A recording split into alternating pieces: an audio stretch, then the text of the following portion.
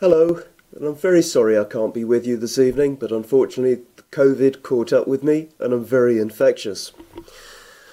Well, it's of course one of the things you do when there's not a lot else you can do because you can't go out is sit and watch some TV. And I guess, like a lot of people, I really enjoy watching crime drama. There are a lot of them on TV all the time, and we all have our favourites. And have you seen that in the storylines you often get that scene where the police have somebody in for interview and they say, look, the consequences if you don't speak to us now could be pretty serious for you. We really think you should take this chance and level with us. And if that chance is passed up, of course they're going to be on their own and face the full severity of whatever consequences, penal or otherwise, await them. It's the classic case of jeopardy. Well, life is full of brief windows of opportunity, isn't it? It's a time to listen and to act on it before it's too late. That's what opportunity is. Now, you're bound to have heard people say those infamous words, I really wish I'd ... They're expressing regret, and it's painful. And it always comes from not acting at the time of opportunity. Later on, you're now powerless to change what has become sealed history. You could offer excuses, plead, beg, make amends all you like. None of it's going to change the past. And according to Forbes magazine, people's top regrets are all about relationships, belatedly realising the damage they've done to themselves, to family, friends. And letting such an opportunity slip by, only to find out that it's far too late to fix it, is the subject of our passage today. Jesus is urging us to avoid the biggest regret of all. It's a no punches pulled severe message. It's a dire warning. In fact, this whole middle section of Luke's Gospel is full of such stark warnings of danger. I mean, if you scan backwards and forwards, you can't help but notice how direct and punchy Jesus is in delivering bad news along with his own good news. And I mean, that said, the Bible is full of good news. It's a story of miraculous salvation in the midst of exactly this kind of disaster. There is always a window of opportunity and hope to avert calamity. And Luke records Jesus offering this real hope too. It's Jesus' normal pattern as he journeys towards Jerusalem teaching, encountering people who hear him and whom he challenges with this double-sided message of catastrophe and hope. Well, this twin aspect of the message is very cleverly illustrated by Jesus here in this passage with the image of a door. Jesus answers a question by using the contrast of a closed door and an open door, disaster and opportunity. Well, let's look first at the question asked of Jesus, and then at the door open, and then at the door closed.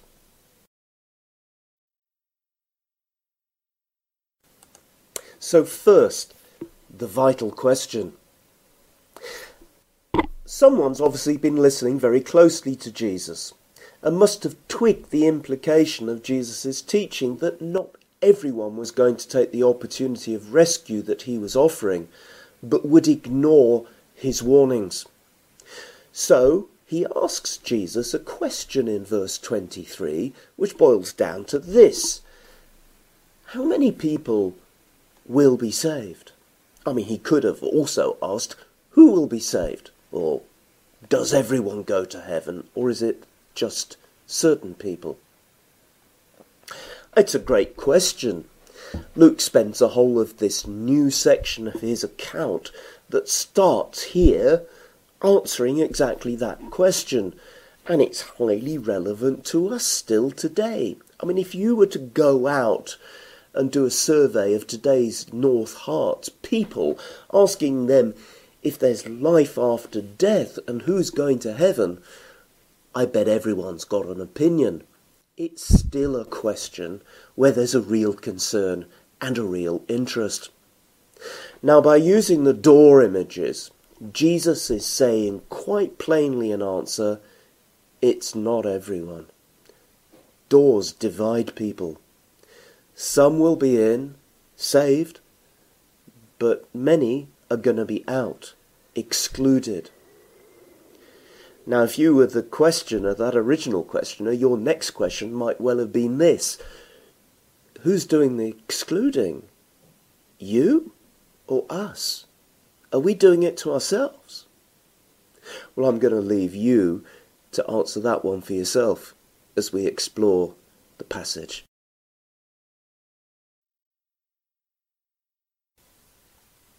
The open door. Well, in verse 24a, Jesus gives his questioner a sombre answer. Yeah, there is an open door to salvation, but it's very narrow. And then he says, look, there is an offer of opportunity and hope, and you really should make every effort to go through it.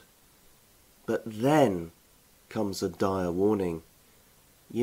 Many will try to enter the door, but will be unable to do so. There's not much said about the open door, is there? In fact, only that it's narrow. I mean, that's it. But let's say a few things about it anyway. For me, the image of a narrow door conjures up the scene at the end of a concert or a sporting match, where you find yourself amongst hundreds or thousands of other people all trying to get out of the same front exit at the same time. The door has limited capacity and the whole thing bottlenecks. Now imagine if the rush for the exit had to happen because a fire broke out and time is short. Well, because the exit door to salvation is narrow and life is short, out of the mass of humanity that ever lives, only a small percentage will manage to get through, even if the complete number of saved people over all of history will still be substantial. But the door is narrow in another sense too. These days there's an enormous pressure, isn't there, to give equal weight to all global religions, including atheism. We're told all religions lead to personal salvation, a place of peace, contentment, and fulfillment in eternity. Now, I'm sure we can all buy into the intent of this politically correct thinking, which is this: to be respectful to those with different religious views rather than fight them and condemn them. You see, it's our job rather to win them over peacefully. But Jesus doesn't let us accept that all religions and philosophies lead to salvation. Because in 24b he says, "Many, I tell you, will try to enter and will not be able to." You see, when he says the door is narrow, he also means there is only one very specific means by which a person will be saved. In fact, the narrow door is actually a person. It's Jesus himself. Peter says this in Acts, because he got the point. Salvation is found in no one else, for there is no other name under heaven given to mankind by which we must be saved. You'll find that in Acts 4, verse 12. It's a very exclusive claim, and such exclusivity claims in our society are often greatly frowned upon. Perhaps you're even feeling rather uncomfortable about the implication of the narrow door right now. But this is what the Bible tells us.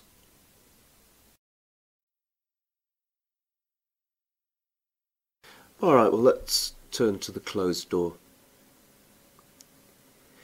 If there's one massively great party going on the other side of a door, the last thing you want to see is the door closed shut. But that's what the bouncers do just as you get to the front of the massive nightclub queue. Sorry, mate, we're full. You really should have come earlier. Being rejected.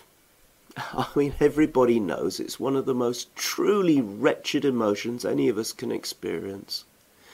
Without having a strong sense of self-value, can also be very damaging psychologically. Feeling unwanted, unloved and spurned. Perhaps having a girl or boyfriend dump you. Your spouse walk out on you. Continual failure to get a job. Fired, kicked out, or not picked for the school team. And we often end up blaming ourselves for what as we see as our failure. What's the matter with me, we moan. But you know, sadly, sometimes it really is our own fault. And that's the situation here. And tragically, Jesus has no comfort to give if you end up in that situation. Now, because 95% of Jesus' answer is a harsh message of an opportunity lost and of rejection, it doesn't mean it's necessarily a done deal yet. His purpose in this is to sound a warning that comes out of the heart of someone who loves us. Imagine you don't see a fast approaching van or bus and carelessly step out into the road. Now you're in its path. You've got but moments to step back to safety. Your friend shouts an urgent and frantic warning. You jump back and you're saved from disaster. Jesus is like that loving friend. This is an urgent warning to jump back to safety. So let's keep this perspective in mind as we think about it, this closed door of disaster. Now Jesus teaches this by imagining a distressing and emotionally charged conversation when the door closes. And close it will. The door can close on an individual. And this is not just referring to the final end of the world judgment. Don't you find people are very lackadaisical about death and what happens afterwards? Ever putting off thinking about this kind of big life question and investigating the rescue claims of Jesus? Well, the door's always going to be open. There's plenty of time until there isn't. Many are blasé about it, just assuming that a loving, forgiving God will let them off on Judgment Day, well, for no particularly good reason. And then, of course, they're going to join their equally spiritually careless and remiss friends and family in heaven. Not if there's a closed door, they won't.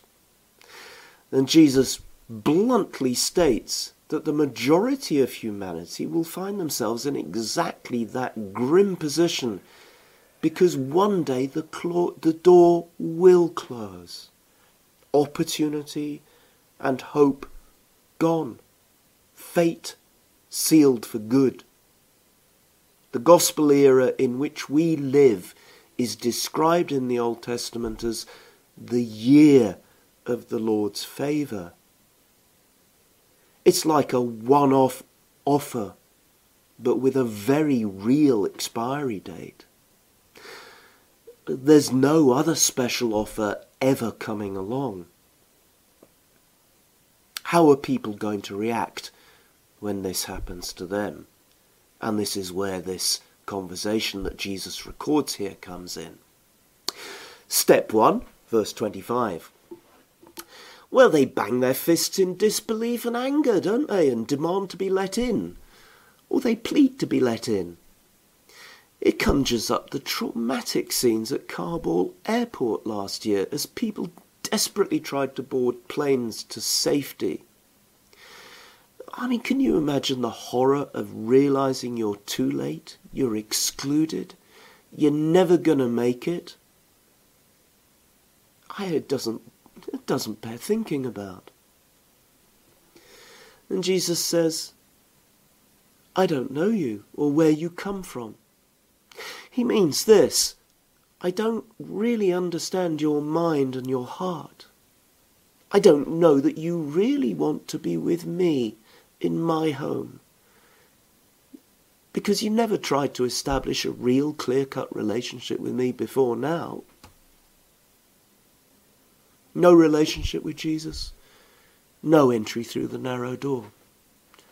Ironic, isn't it?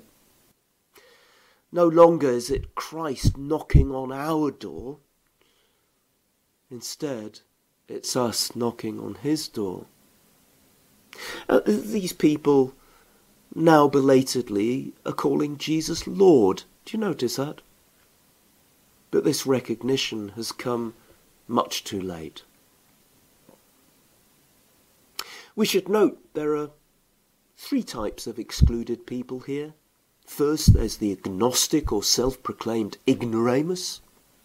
Those who say, I don't know. They never made the effort to sort it out, did they? Then there's the atheist or humanist who say, I know better.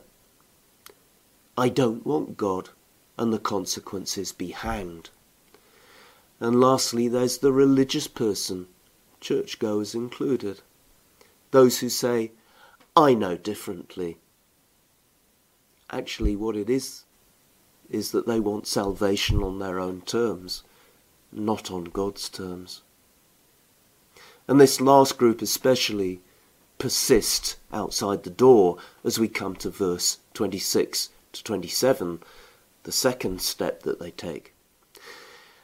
And they say, but we socialized with you, Jesus, and you taught in our streets. This is self-justification.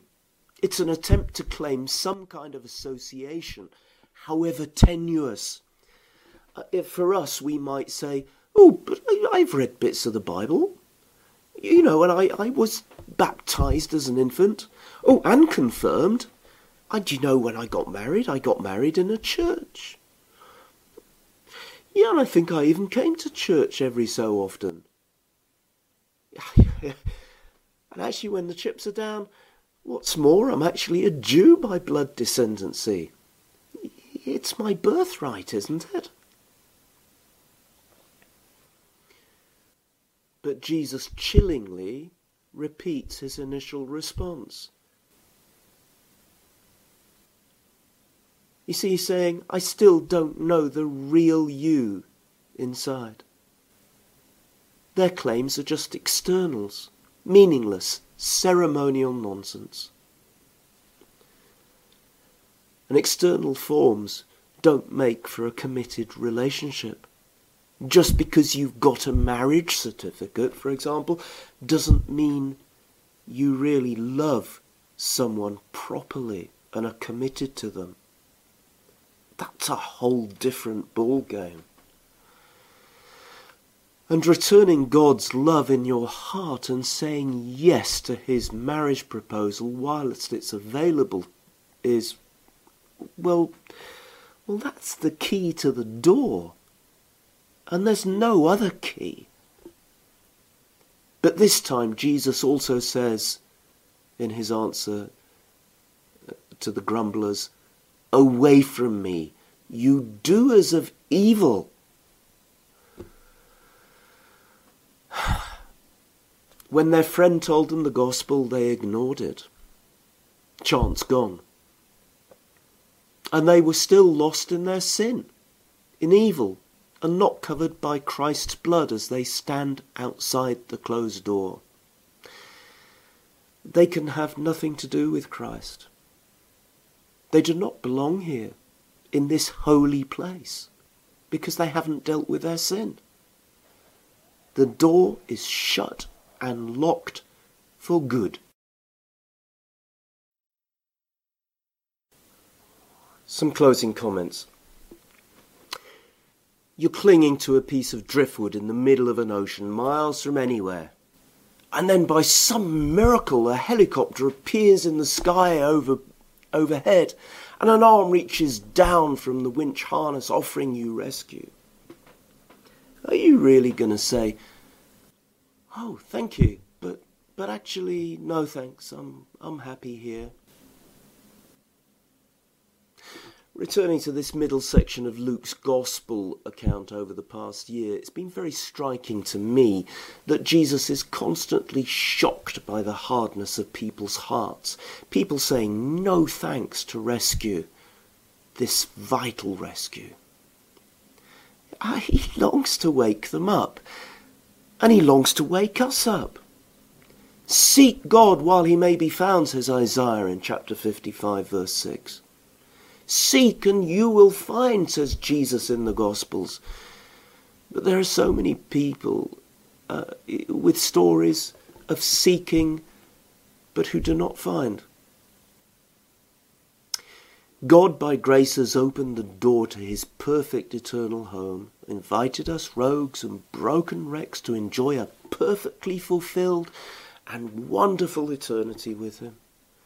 All we have to do is accept his invitation. It's not hard, is it? Say yes, please, to being rescued. Why do we persist in looking for answers and meaning in life elsewhere? There aren't any other worthwhile invitations. There aren't any other worthwhile doors to walk through.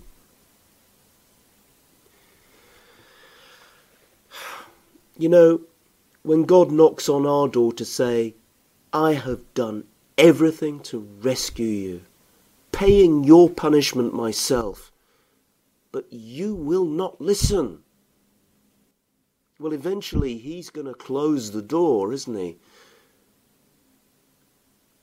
And when those people plead with him, he responds with severity and won't listen to them. The influential preacher Dick Lucas commented, that's what Jesus meant by hell. God shutting his ear to human pleas for help when God finally shuts the door on them. The opportunity, the time to seek God's help isn't then, it's now. Well, lastly, do you notice that this passage is riddled with that little word, you? It's very personal and direct from Jesus. When God calls you, however that is, take the opportunity. If you're a non-Christian still thinking about all this, please listen to his entreaties of Jesus here. Don't put it off. You wouldn't stand in the way of the bus bearing down on you if your loving friend shouted the warning to you. So listen to this loving warning of Jesus. Don't end up standing on the wrong side of the door of heaven when it closes. Or it might just close on you. None of us wants that tragedy.